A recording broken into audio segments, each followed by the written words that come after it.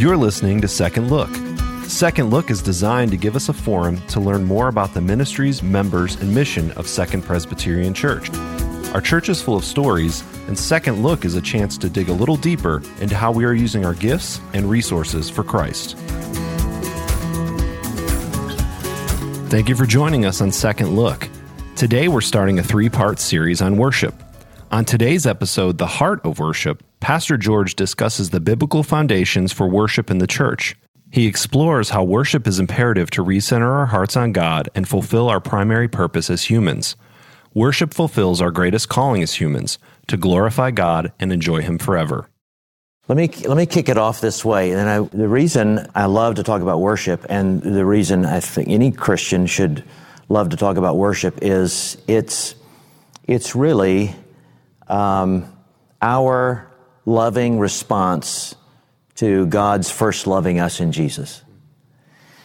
And there are lots of definitions of worship, and lots of technical or academic definitions of worship that we covered in class. But our Westminster Shorter Catechism, the first question and answer, I think, really helps to define worship in a simple, memorable way. It doesn't mention worship, but it is worship. What is man's primary purpose, or what is a person's chief end in life? And the answer is man's primary purpose is to glorify God and to enjoy Him forever. And glorifying God is worshiping, but what does that mean? It means making God first. It's putting Him in the place of honor, putting Jesus at the center. And that's to characterize all of life. But it's especially what we do on Sundays. And to enjoy Him forever. We tend to leave that out. But God wants us to be joyful, and God wants us to experience joy that spills over from heaven. God's full of joy. God was joyful in announcing to us the birth of Jesus. That's the image in the announcement to the shepherds. It's like the angels falling out of heaven, reflecting the joy of God that the day has finally come. So worship in all of life, and when we meet for worship services, is we're making sure things are put back right. God is first. Jesus is first. He first loved me. I want to glorify Him, and I want to enjoy Him. A friend of mine who's taught me a lot about worship was preaching for me on one occasion, and he said in the prayer before we went out to lead worship, he said, Lord, help us in our worship, because when we truly worship, we feel most ourselves. We are most human when we're worshiping, when we're glorifying God, when He's in the center, and when we're enjoying Him. A couple of other so it's a big theological background, or some scriptural bases for those points. Worship is to characterize our whole life. We're supposed to constantly be in worship. So I was looking last night at Psalm 104, which is it's a beautiful survey of the planet worshiping. So the trees are clapping their hands.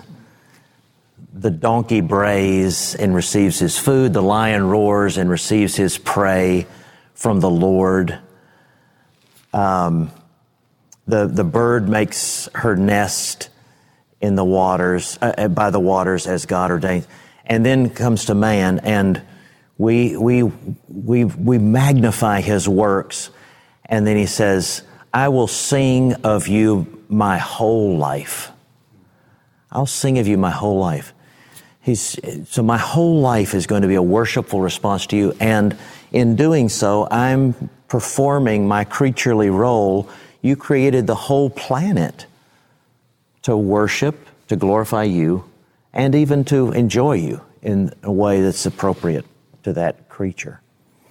So worship is all of life. But what we do on Sunday is special. So The Old Testament worshiper made a sacrifice, or the priest made a sacrifice every morning and evening.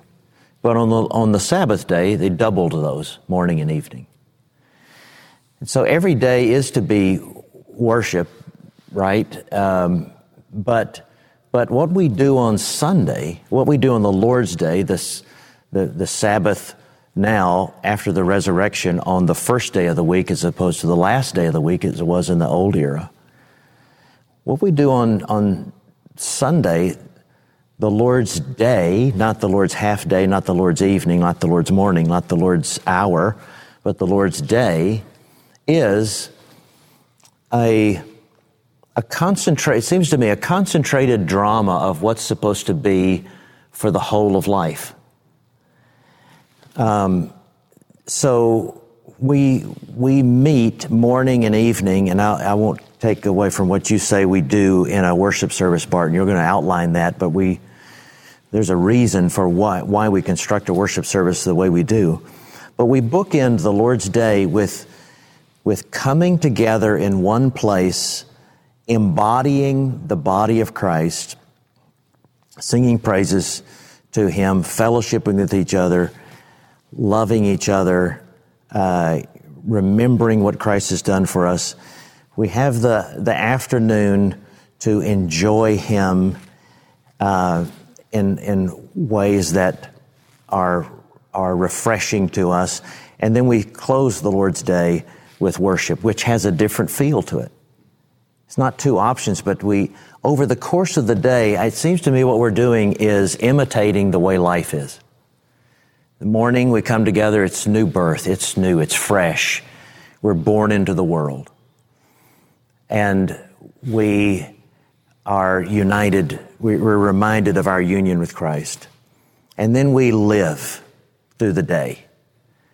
And at night, it's been the ancient tradition that evening worship is, whether in home or in the worship service, is a time to prepare for the end of life. But we do so joyfully. We come to the end of life knowing we are held in God's hands, and it's sweet and it's quiet and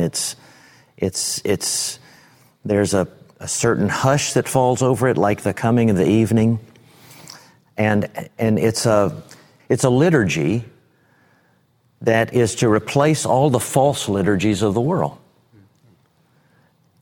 So we push reset every Lord's Day and say, I was born to live glorifying God and enjoying Him, and I have a destination. I'm going to heaven, and I'm going to be at peace forever. And we have to have that, we have to be rewired every week, don't we?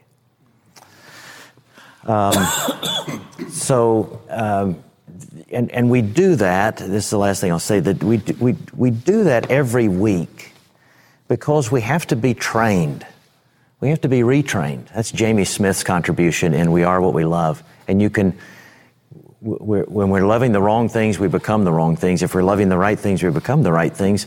And worshiping is being retrained to love in the right way and to know what real love is.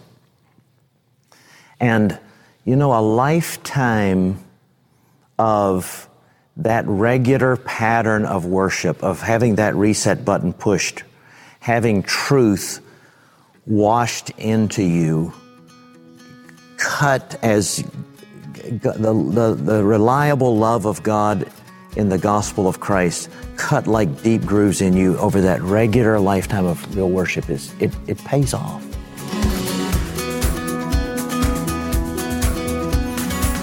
Thank you for listening. For more information about Second, including location and service times, please visit 2pc.org.